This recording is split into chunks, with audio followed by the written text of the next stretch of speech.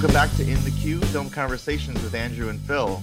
I'm your co-host, Phil, and today's film is from Colombia, but I swear I could see some resonances with some famous American films from many years past.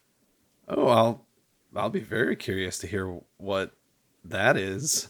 Not just American films, actually. I was going to say, there's nationalities too. Yeah. What is Wim Wenders among them? Yeah, he's in there. Maybe. But Okay. I was thinking of others. Okay, well, we'll get into that. I'm Andrew. I'm your other co-host.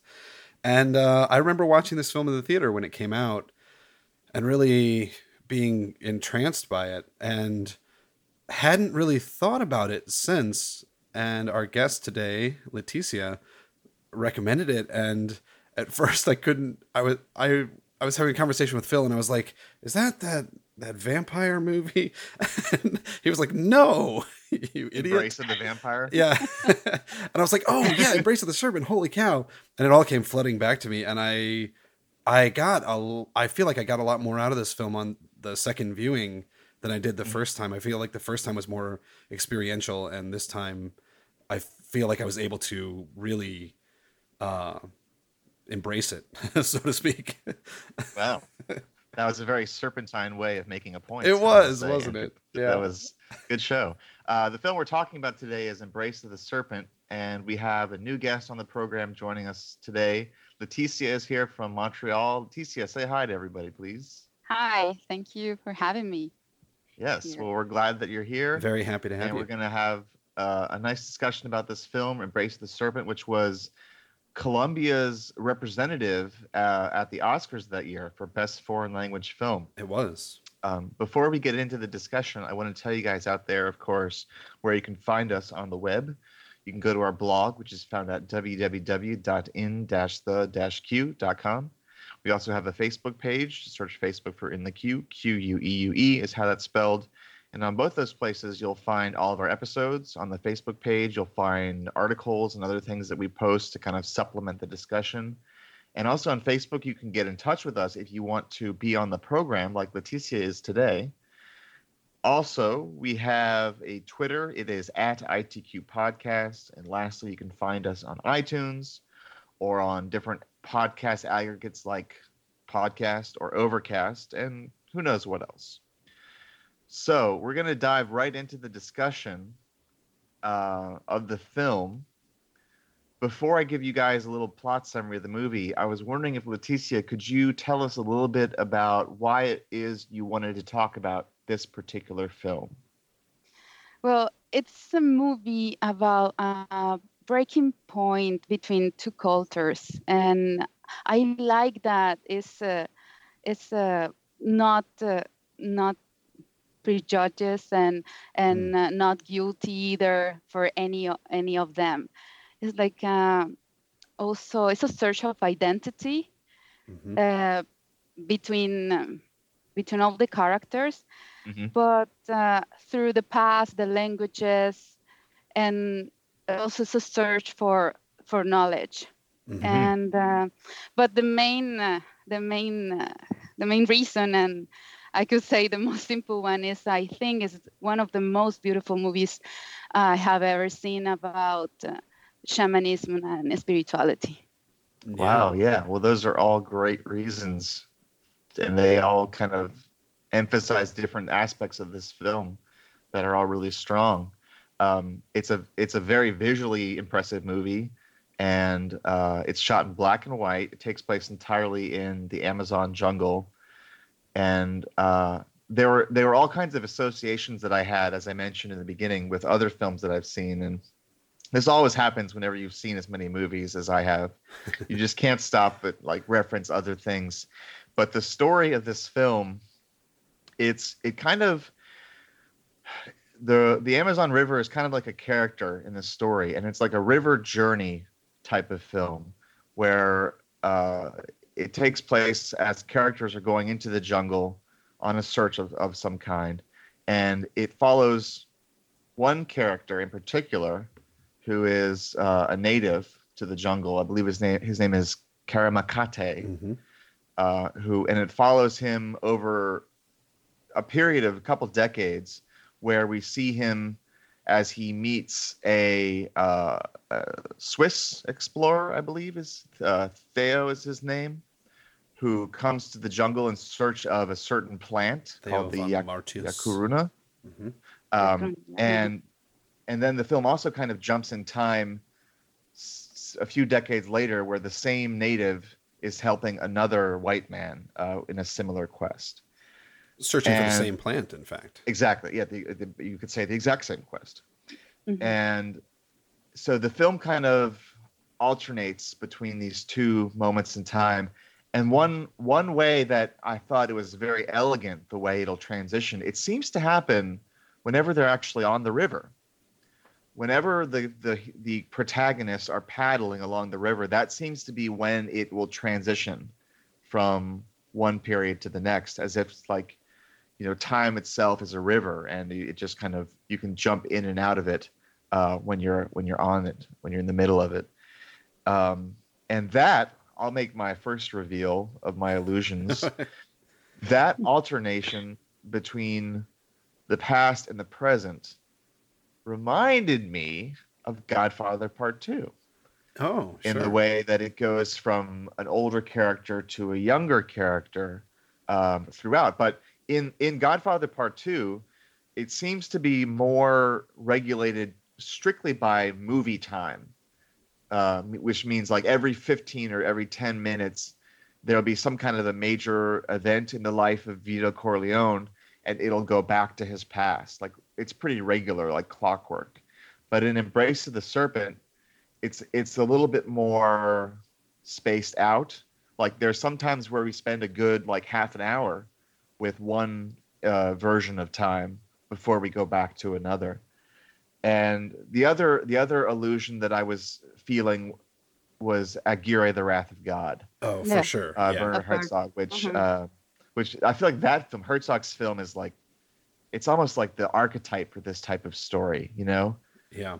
Or specific to South America, and also, a mad quest that's you risk your life on this quest to find something elemental, like, a plant.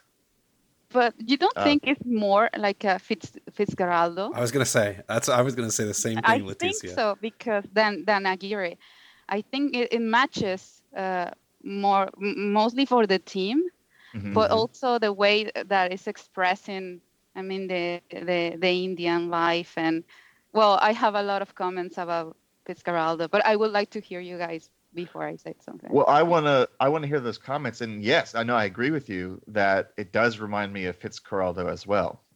That's definitely one of the other films. But Andrew, what are your thoughts about the overall film? Sure. I want to hear more about the Fitzcarraldo illusions, but I wanted to give you a moment to speak before we get into the deeper part of the discussion. Absolutely. I'll try to be brief with it, and I'll also say that another obvious comparison would be Apocalypse Now, a trip down the river, and into one's own psyche and madness and the kind of perils of colonialism and all of horror. Yeah, exactly. All of this stuff is layered in, and it feels very similar. But I think that this movie takes it in a very different and refreshingly different direction.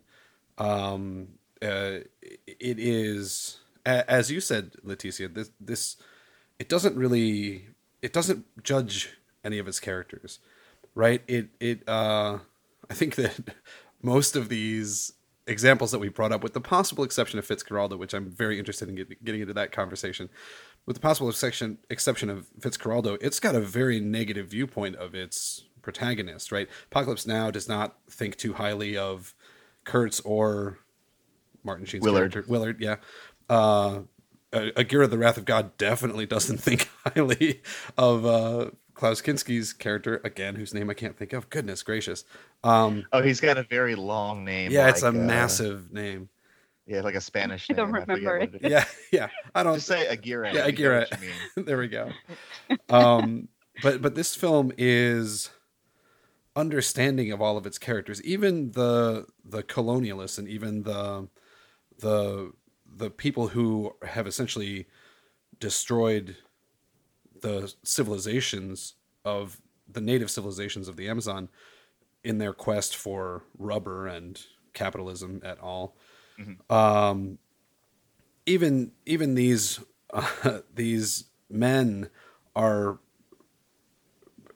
portrayed as knowledge seekers, or at least the ones that we are on the journey with, right? They're portrayed as knowledge seekers. They're genuinely, for the most part, interested in learning, not necessarily in dominating or exploiting or any of those sorts of things. Well, you're not yet. Well, yeah, exactly. First they got to get the knowledge before they can take the next step. Because they made some comments, no, like they are gonna do something with this plant if they find it. It's implicit somewhere. Yeah, well, towards the end, he says he needs the plant because it increases the purity of the rubber on the trees that it grows something on, like that. And they need like high purity rubber, and in order to make war machines, essentially. This is why at the end has so much conflict. Yeah. To continue, because he has a mission, and it's not that one. Yeah, and I'll say that to all of our listeners out there, we are going to get into some of the finer details of the film. So if you haven't seen it, this is your spoiler alert. We're going to be talking about a lot of the stuff, including the ending of the film. So if you have not seen the film, turn it off. I will say, for those who have not seen it, it is definitely worth seeing. Check it out. But if you haven't seen it, come back to us once you have and listen to the rest of this podcast. But to that point, I think that he is revealed to be all of the negative things that we associate with the sort of white colonialists until Karamakate sort of, takes him, he has him speak to copy, as they say, and he becomes one of the Koyuhuna tribe, if I'm pronouncing that right, which I could be not. And so there's this mirroring image right in the beginning of the film. We see him standing ankle deep in the water and all of these butterflies flying around. And one of the most indelible images from this film, this beautiful image. Mm-hmm. And he's in that moment, he's centered in the frame. It's almost overwhelming looking at it. And then at the end of the film, the last image that we see in the film is this white man standing in the lower right corner of the frame, ankle deep in the water, surrounded by these same butterflies. It's really a striking. What do you think? I mean, well, we can get all into the the metaphysical and the kind of thematic elements of this, because I think it's really rich. And as I said, I think I was able to approach that stuff a little bit better this time around, because the first time it was just such an experiential thing watching this film. It was just it just kind of washes over you. And and this second time I was able to sort of parse it a little bit better, I feel like, and understand it a little bit more. Well, Leticia, tell us a little bit more about how you feel the film kind of echoes Fitzcarraldo, and maybe we can also get into maybe what some of the more overt symbolism is in the story. Like, of course, Fitzcarraldo has a very mammoth symbol at its heart, pulling a ship over a mountain. Yeah. But in terms of, were there any kind of other similarities or shared feelings that you noticed as with that film?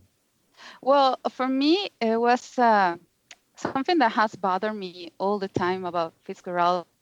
Is this everybody said that it's about dreams, and it's about to take the absurdity beyond your possibilities. But for me, I don't know, it's a cultural shock every time that I see it. Yeah. And I don't want to say, like, if I bring a movie to the present and it was made in the past, probably it doesn't belong here. I'm not saying that. It's only that for me it was full of absurdities. And in this case, the opera, this mention about art, and it's there also in the embrace of the Serpent, is this music too. But I think also that the embrace of the serpent is very poetic and is very romantic in a way, because it's showing us something that we would like to be truth, and also probably there's a truth there, in a sociological anthropological way, but it's also very romantic.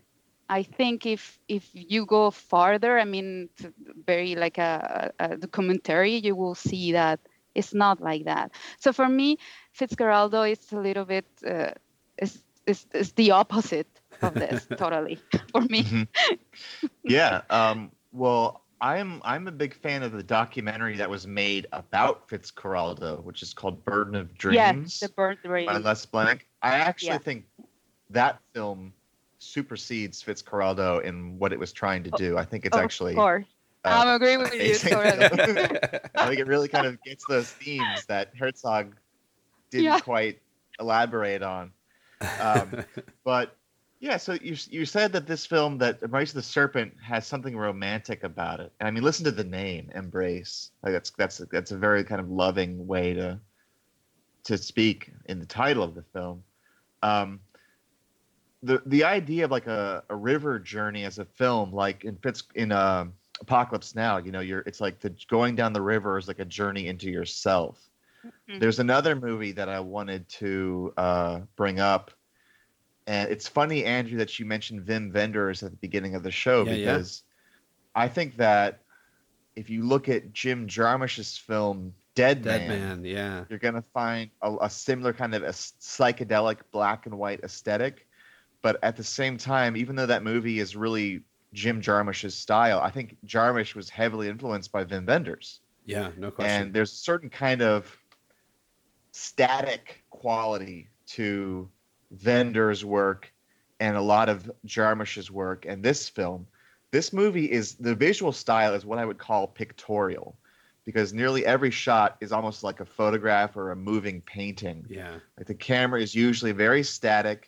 It never pans or tilts. It hardly ever moves. It just kind of records what it sees.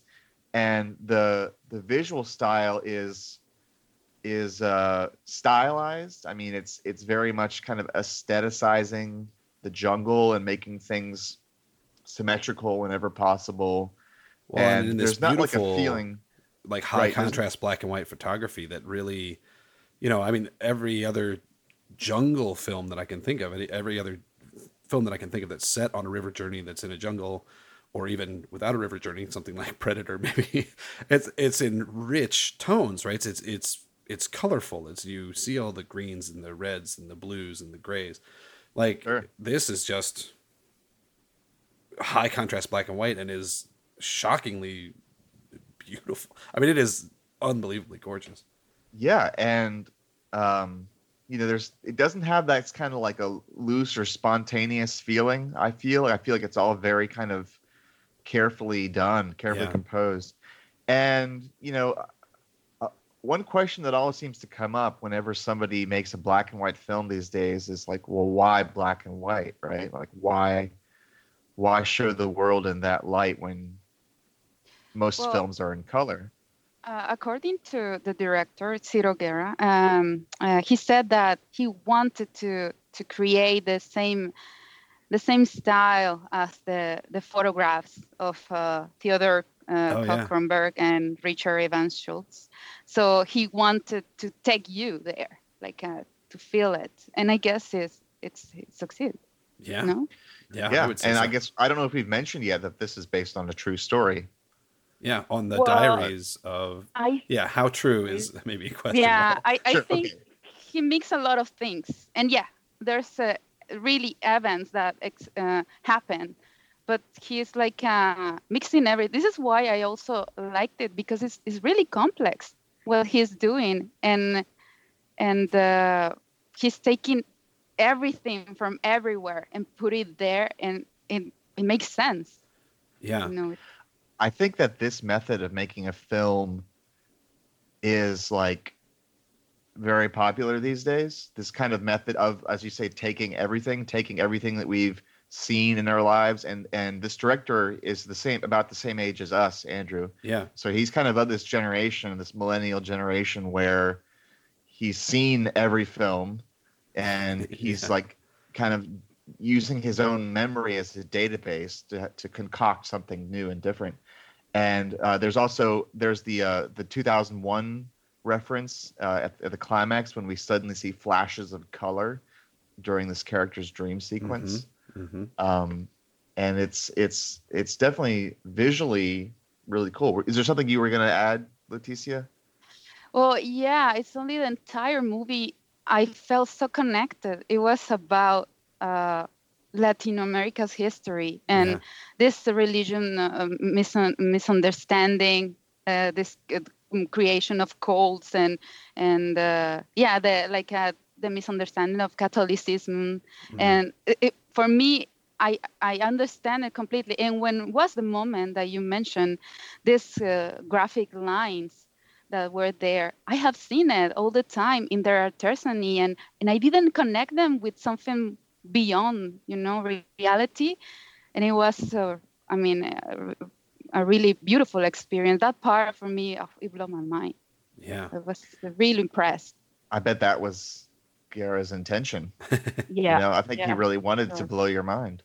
I wanted to ask you if have you seen something like this, like in another movie, like trying to make a representation of this spiritual world like that? Because I just was thinking in The Fontaine, Darius and Aronofsky. Yeah, for sure. But I wanted to know if it exists something like this. Well, there's two examples that I can think of that came to mind when I was watching that sort of psychedelic sequence. One, of course, is, I think the obvious one would be 2001: A Space Odyssey, and the voyage towards the end of the film that Dave goes on. But the other one was, I kept thinking of The Tree of Life, the Terrence Malick film, and the very beginning of that film, which is like the birth of life and the birth of the universe, and it kind of, as frustrating as I find Malick, yeah, it was still this kind of very psychedelic sequence of just kind of like floating through the universe and kind of experiencing the creation of life in essence. And I was actually, when I watched this film this time around, that immediately came to my mind. For whatever reason, I just thought that it had a similar kind of spiritual, tone to it. Yeah, and it made me think, for some reason, about Jodorowsky, and even though El Topo and The Holy Mountain they may not qualify as a religious film, they have maybe a pagan quality to them, a certain kind of spirituality, a bizarre kind of collection of symbols and grotesque things. Well, same with Santa Sangre as well. Yeah, Santa Sangre, of course. Yeah, Santa Sangre. Yeah, so I was thinking about him, but this is the kind of movie where, the spirituality is expressed with visuals, and with symbols in kind of an indirect way. Well, and I think that's a really powerful way, and that's what a really cinematic film can do. And I think it's even more powerful within the context of the film because the characters throughout are kind of separated from their spirituality, right? Young Karamakate he's the last remaining member of his tribe. He feels totally disconnected from them, from nature, from everything. And he's holding a grudge. He's resentful. He's helping Van Martius, but only just. And he laughs at him and ridicules him and all along the way, right? Old Karamakate has forgotten, right? His sort of lamentation is that he's forgotten all of the things about his culture. Like when he dies, his culture dies with him is essentially the implication. Mm-hmm. And so even when there's that moment when he's drawing those beautiful drawings on the wall, that large rock surface And the young scientist whose name I can't remember right now. Evan, is that his name? Evan, yeah. I'm not doing well with names tonight, guys. When he asks Karamakate about them, he essentially says they're just drawings on the wall, right? They have no spiritual significance anymore because I've lost contact with that part of me. And then, of course, the two white men in the journey are men of science, so they don't consider themselves to be spiritual to begin with. So when that sort of spiritual epiphany comes towards the end of the film, it is all the more effective and sort of shocking within the context of the film, because to that point, nobody in the film has been closely tied enough to their own spiritual center that that they had any sort of, for lack of a better phrase, religious experience in the film, right? In fact, what we see consistently is sort of the perversion of religion and the perversion of customs and the perversion of culture that has been wrought by the sort of invasion of these foreign concepts into these native cultures. Yeah. You know, the mission when we're with the younger Karamakate, the mission is this sort of perversion of, you know, it's become kind of a sort of a slave ring, I guess, of young boys that have been sort of taken away, reportedly to be saved, you know, from the villages who have been decimated by the Colombians and the white men. And then when we're with older Karamakate, we see the truly horrific and terrifying sequence with a man who has essentially perverted the ideas of Catholicism and has asserted himself as Jesus Christ on earth and is being worshipped as such. But this is a really recurrent theme on the Latin American films. I mean, you see it in Jodorowsky, you see it in Claudia Llosa in Made in USA. Yeah. You see it also in Reigadas too. I mean, everybody is like talking about something that is very present in the culture. It exists right now. Sure. Like this misunderstanding of religion and to create a cult in a different way that it will be in US, no? Yeah. Totally different, because it's really exotic and it's the madness, and probably has a little bit more logic in US than in Latin America. I don't know, but it's a theme that I have seen it, and it has been explored a lot, I would say. That's interesting. Yeah, that's really interesting to hear. Do you think that you also see that theme present in films by some of the Latino directors who have become more known in Hollywood, like Del Toro or Iñárritu? Well, it's more it's a different type of director. I can't think right now in them talking about this, but for example, for me, it shocked me a lot. Claudia Llosa with Made in USA. It was something totally different. It was something that may be real for me. I mean, if you see, there's a lot of communities that are so far, and they create their own way to see Jesus and to explore this festivities. And it will sound weird for us, but it's the way that they have been living. So I have seen it, but not in the most. I don't know. I guess I will have to think about it. Yeah, that's interesting to hear, though. And you also, the fact that you named those other directors too as examples of that type of work. It's not also exploring cinema novo, like a Brazilian. I haven't seen that. Yeah, it's a really different kind of stories, and this is why this movie in particular, it has so much dignity also, when it talks about communities and this person, and also it's very gentle with the white man too, because I didn't see it like it's a kind of ominous. It's somebody that we have to live in. Probably is the next step, to continue something. They have probably the responsibility to continue what is next, because all together we are connected. It's so different. It's so different than Fitzcarraldo, for example. Yeah. This guy in his madness of the opera and the art and everything, he was just exploding. And nobody sees that. Everybody just sees the opera and the dreams, and I don't know. I can see it. Well, I would hate to. I think that Werner Herzog is a horribly pessimistic person.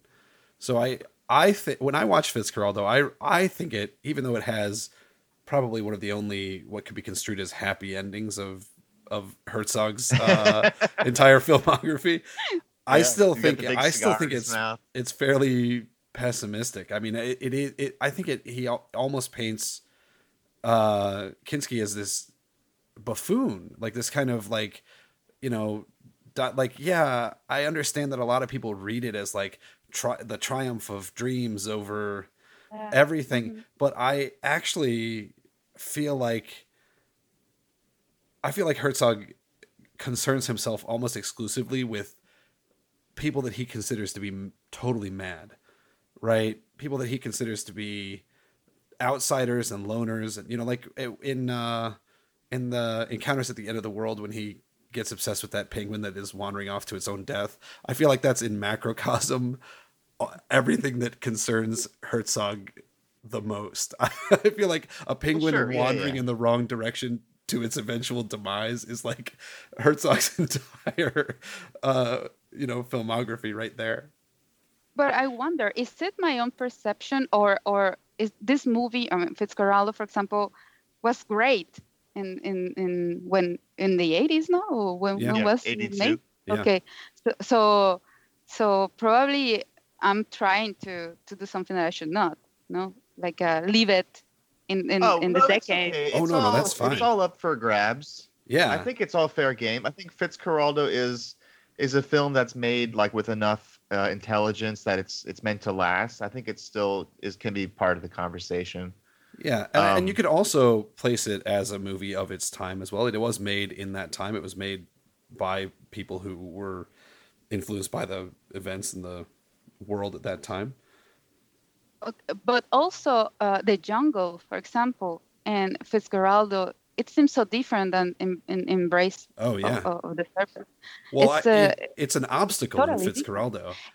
In Embrace of the Serpent, it's like something to be lived with. Interfere in something that we have to like chop, because there was trees and everything, and he creates this path for the mountain to carry the boat, and like he didn't care about it, like destroying, and it doesn't matter. It's just jungle.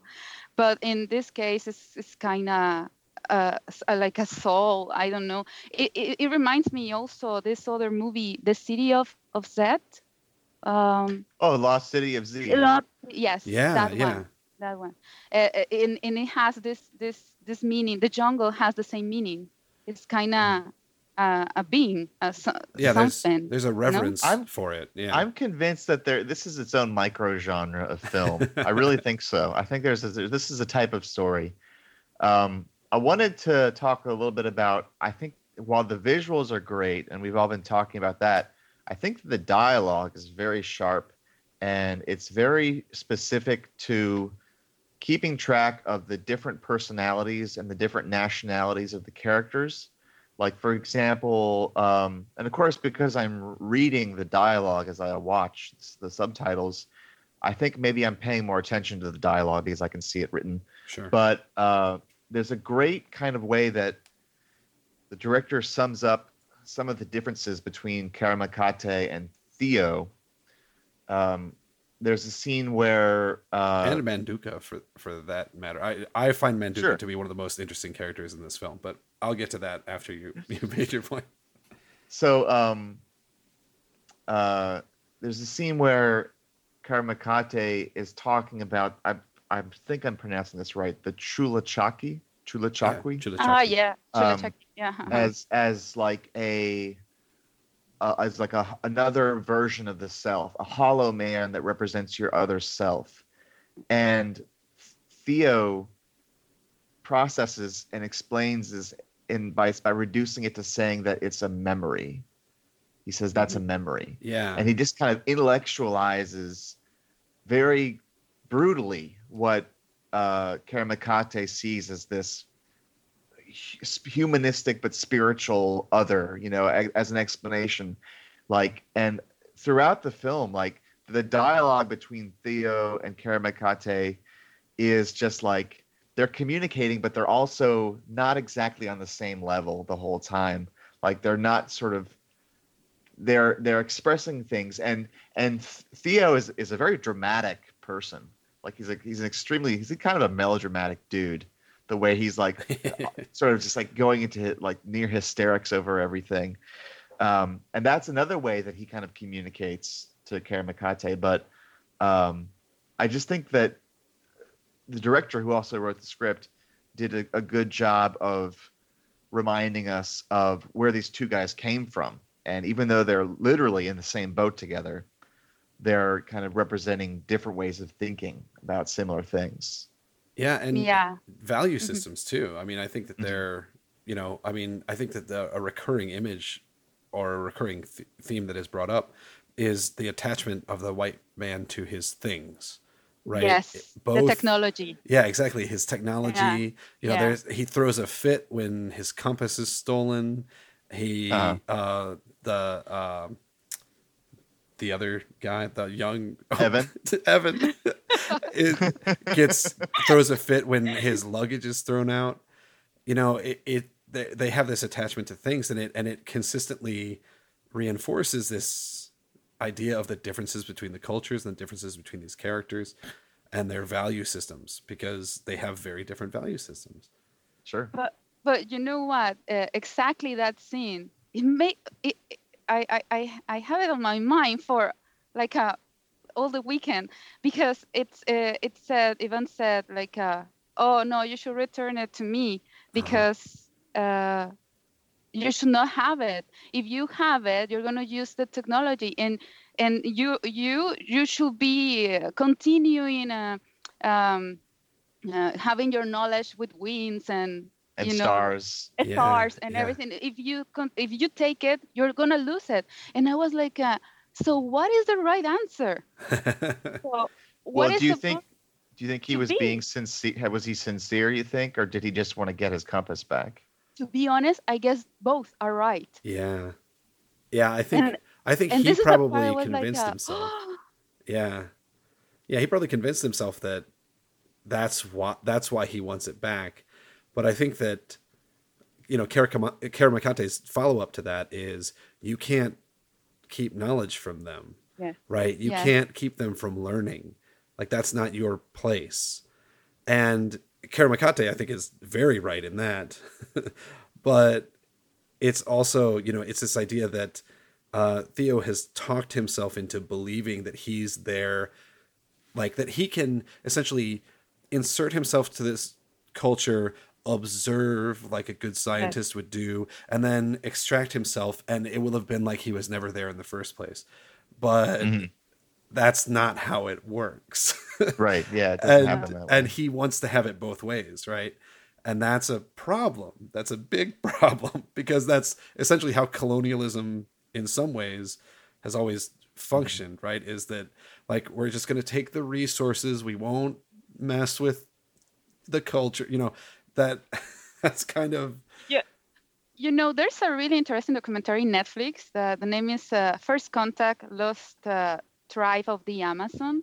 And it's about some people that start coming out from the jungle, and they don't know, they call them on contact or something like that. They have never been in contact with the civilization. And once they find out how to communicate with them, they said to them, we want to use clothes, we want to eat every day, we want to And the anthropologists say, why not? Because there's a law. There's a conflict between Brazil, Colombia, and Peru about the Amazon. So also about the tribes. And they said, like, leave it there. Don't give it medicine. They should continue in this way. And the anthropologists say, why? This is Darwin. I mean, we should. If they want to live with us, why we are gonna maintain them there? Yeah. So I think also, this is why I'm telling you that for me it's very romantic also. But because it's shamanic, I mean I don't care. I really like the story. Sure, yeah. Well, and speaking of shamanic, there's a great recurring image. It's very tactile for me when they keep blowing this medicine in the nose of Theo to kind of help cure his ailment. I mean, it's like they're definitely blowing something into that actor's nose. They're not faking it, because there's like this powder that gets like blowback from his nose. And then he violently grabs his wrists and like has this moment that it just looks like it's just the most uncomfortable thing in the world. It really does. But that also kind of reminds me. It reminds me of the dynamic between the character of Nobody in Dead Man, the Indian, and then with William Blake. Their relationship reminds me of Theo and Karamakate. And I would be curious to find out what were the films that influenced him as he was writing and directing it, because I feel like there's everything that we've pointed out, I think, is a valid reference. Yeah, there's one more that I've got that may seem a little weird, but there's a movie called Mean Creek that came out in 2004.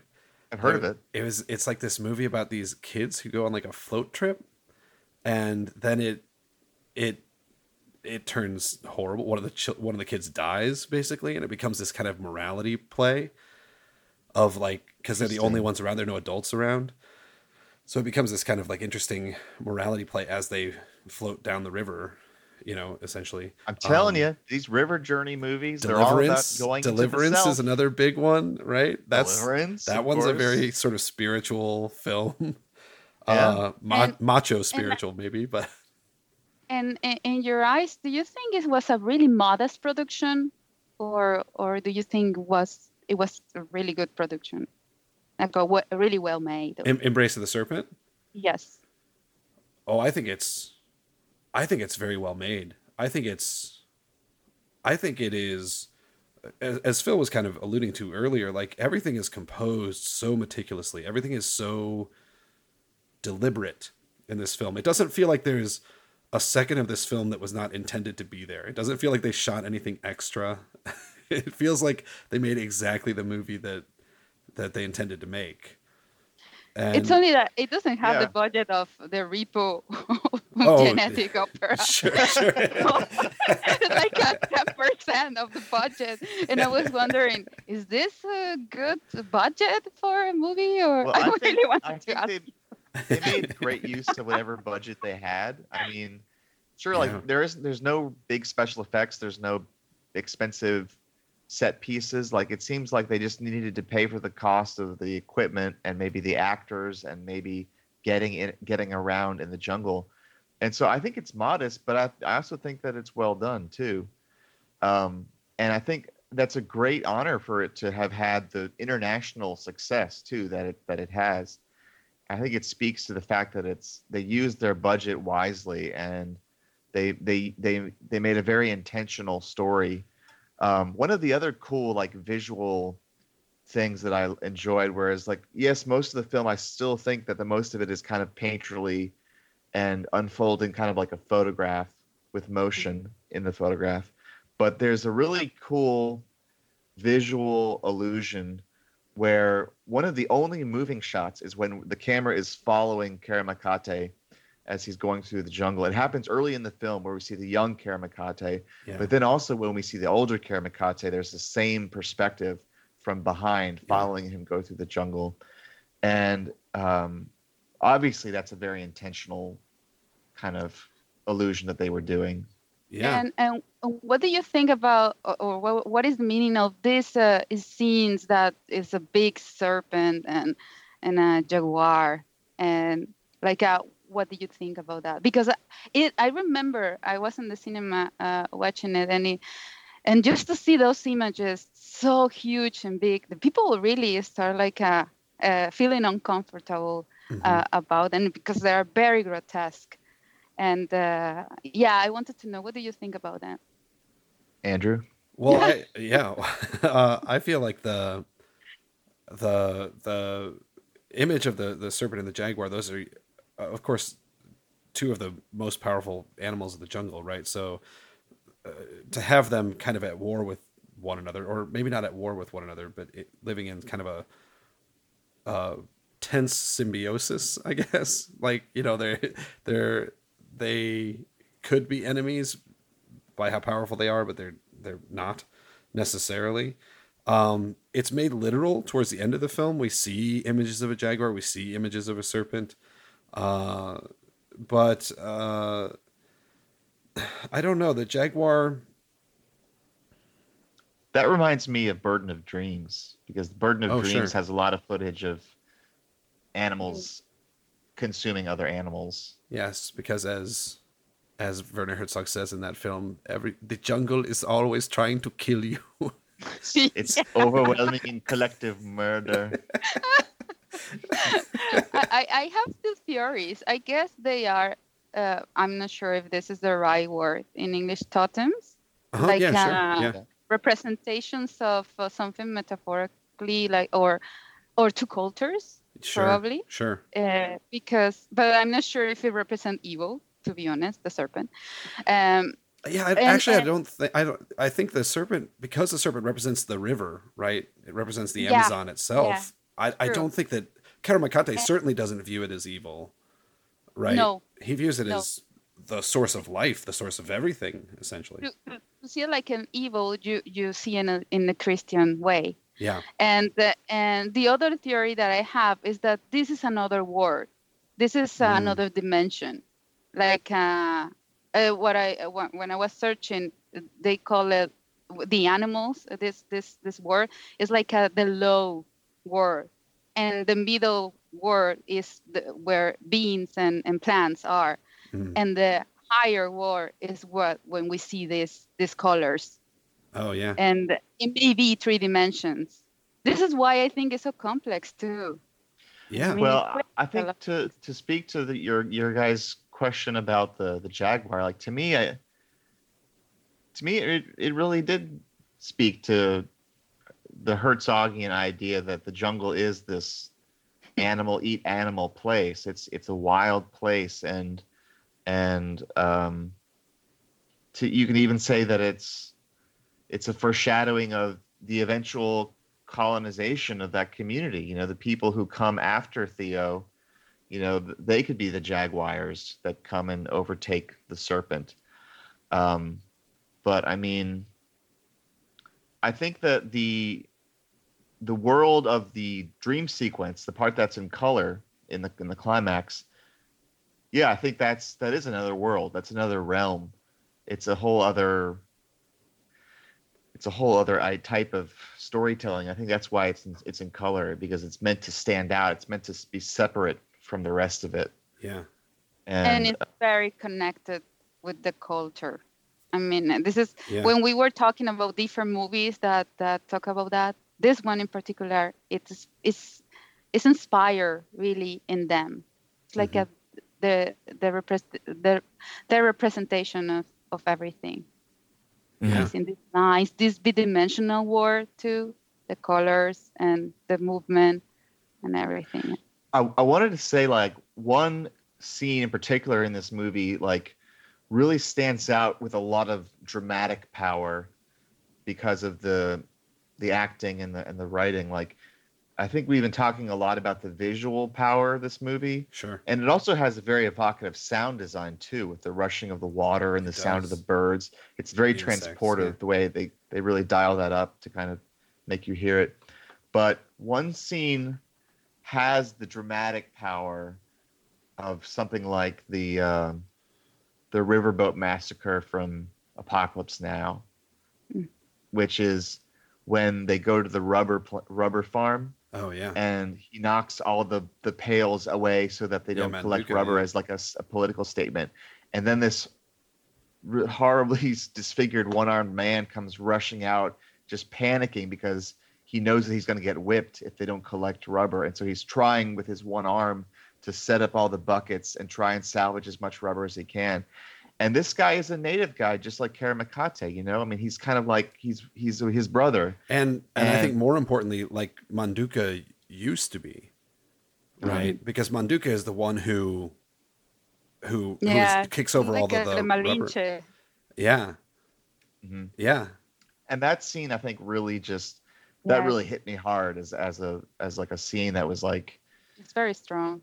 it's strong, exactly. Yeah, especially since he begs to be killed. I mean, like, I think it's meant to be inferred and is pretty clear that this isn't someone who lost his arm by accident. It was inflicted Right. upon him by the And colonizers. also his eye. you And know? his eye. Yeah, Yeah. they've taken his right arm, they've taken his left eye. Like, they're punitive in an absolutely terrifying medieval way. Mhm. And it's, you know, it's an extremely powerful scene. It's very memorable. All the native actors are great in this movie too. All the actors are great in this movie. Oh, sure, yeah, but I'm especially impressed with the native actors because they just seem they're natural.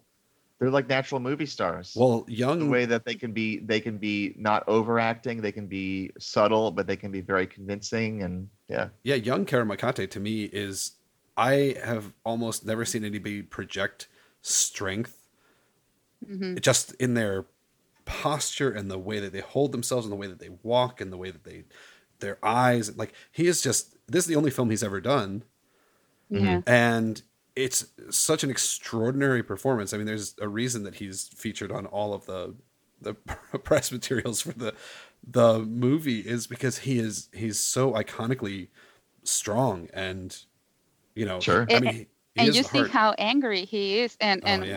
when he's older, you see it in another way, totally, like probably. I mean, I'm not sure if the word is sad, but it's disappointed, and you see it. There's a lot of things that they are communicating in just the Mhm. presence. Yeah, definitely. And Phil, I want to jump back really quickly to a point you made Sure. a little while ago about the doubling of those images where we're following behind young Karamakate and then old Karamakate. I think that happens frequently in the film. I already mentioned the fact that we have the butterflies at the beginning of the film. We have the butterflies at the end of the film. We also have this wonderful, wonderful thing that was the first thing that I remembered about the film when I remembered that this is the film that we were going to watch. This moment right at the beginning of the film when Karamakate is standing at the shore of the river and he stands up to attention, and we just the camera just watches the river, and it takes a very long time for a boat to come into view and for us to realize that there is somebody here, something that he noticed long before they were within sight. Do you mean this is like at the very beginning? Very beginning of the film, first shot of the film, if I'm not mistaken. Mm-hmm. And then that's repeated again the first time that we see old Karamakate. He's painting on this rock face and turns and stands at attention and stands there, you know, straight as an arrow. And we watch the river for, it has to be 15 seconds or 20 seconds with nothing happening. And then a boat slides into view. And those repetitions of images, I think, happen frequently throughout the film. And it's a way to center us. It's a way to ground us. It's a way to see that this is all cyclical, right? To see that we're coming back to these things, that history is repeating itself, that Exactly. it's a way to clue us into the fact that no matter how well intentioned these people are, they may be not so much.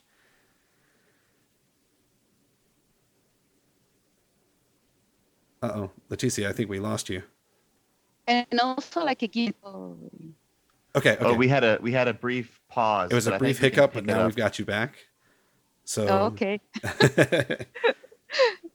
I was mentioning that it's also I forgot completely. I was talking about point. the cyclical nature and the repetition of the images. I'm sorry. I forgot completely what I was gonna say. Yeah. Like it gives another chance to continue. There was something that he should do before that he didn't do, and now is his chance to do it again. Yeah. And it's like a life, or I don't know, the jungle give him another chance, even he doesn't remember. Yeah. And he was going to remember everything. So because I felt like at the end he's treating Ivan like he's the first explorator. Yeah. You're right about that. And yeah, it's almost like this is like, you could call this movie Karamikate's second chance. Yeah. because he does things differently. He has another opportunity. It's a much less poetic and, dare I say, romantic name than Embrace of the Serpent. Karamikate's second chance. You don't think that just rolls off the tongue? I wanted to, before we wrap it up, I wanted to point out there's no musical score in this film. Yeah. There's a little bit of music from the phonograph, but other than that, there's no musical score. The only thing that seems to run throughout the background is the sound of the river and sound of birds and animals in the jungle. There's a little music, but like a very traditional one in certain scenes. But yeah, it's true. There's not too much. Yeah. This is what we would call non-diegetic music, because the diegesis is the world of the film, which is what the characters can hear, but there's no non-diegetic score that only the audience can hear. Right. For me, one part of the sound is just to hear all these dialects, all these languages, everything together. For me, that is part of the sound too. Yeah, and there's a couple of wonderful sequences where they're switching between dialects and languages depending on who they're talking to, even within like a triad of people talking to one another. It's very interesting to hear it go from German to Spanish to the native tongues. Like it's just back and forth and back and forth. It's really interesting. Yeah. Well, I think overall, I think all three of us really like this movie, and it's definitely a notable film from the past few years. This was also Colombia's first ever Best Foreign Film nominee at the Oscars. And it lost to Son of Shaul. That's right. We did that show. We did that movie on this podcast. My favorite foreign film that year was Mustang, but nobody cared. I love it. Mustang was so good, right? Yeah. I love a lot foreign movies, and yes, that was one of the good ones. Yeah, for sure. Yeah, it was well, really Leticia, we'll have to have you back on to talk about another film. Yeah. When you decide what the next one's going to be sure and let us know. Yeah, it was a pleasure to have you, Leticia. It will be a foreign movie. So I think that about wraps it up about Embrace of the Serpent. Stay tuned, folks, for our next episode. It's going to be a new release, actually. We're going to talk about Deadpool 2, which could not be further from the film we just talked about, I think. But big thanks again to Leticia for being on the show, and we will see you next time. Catch you then.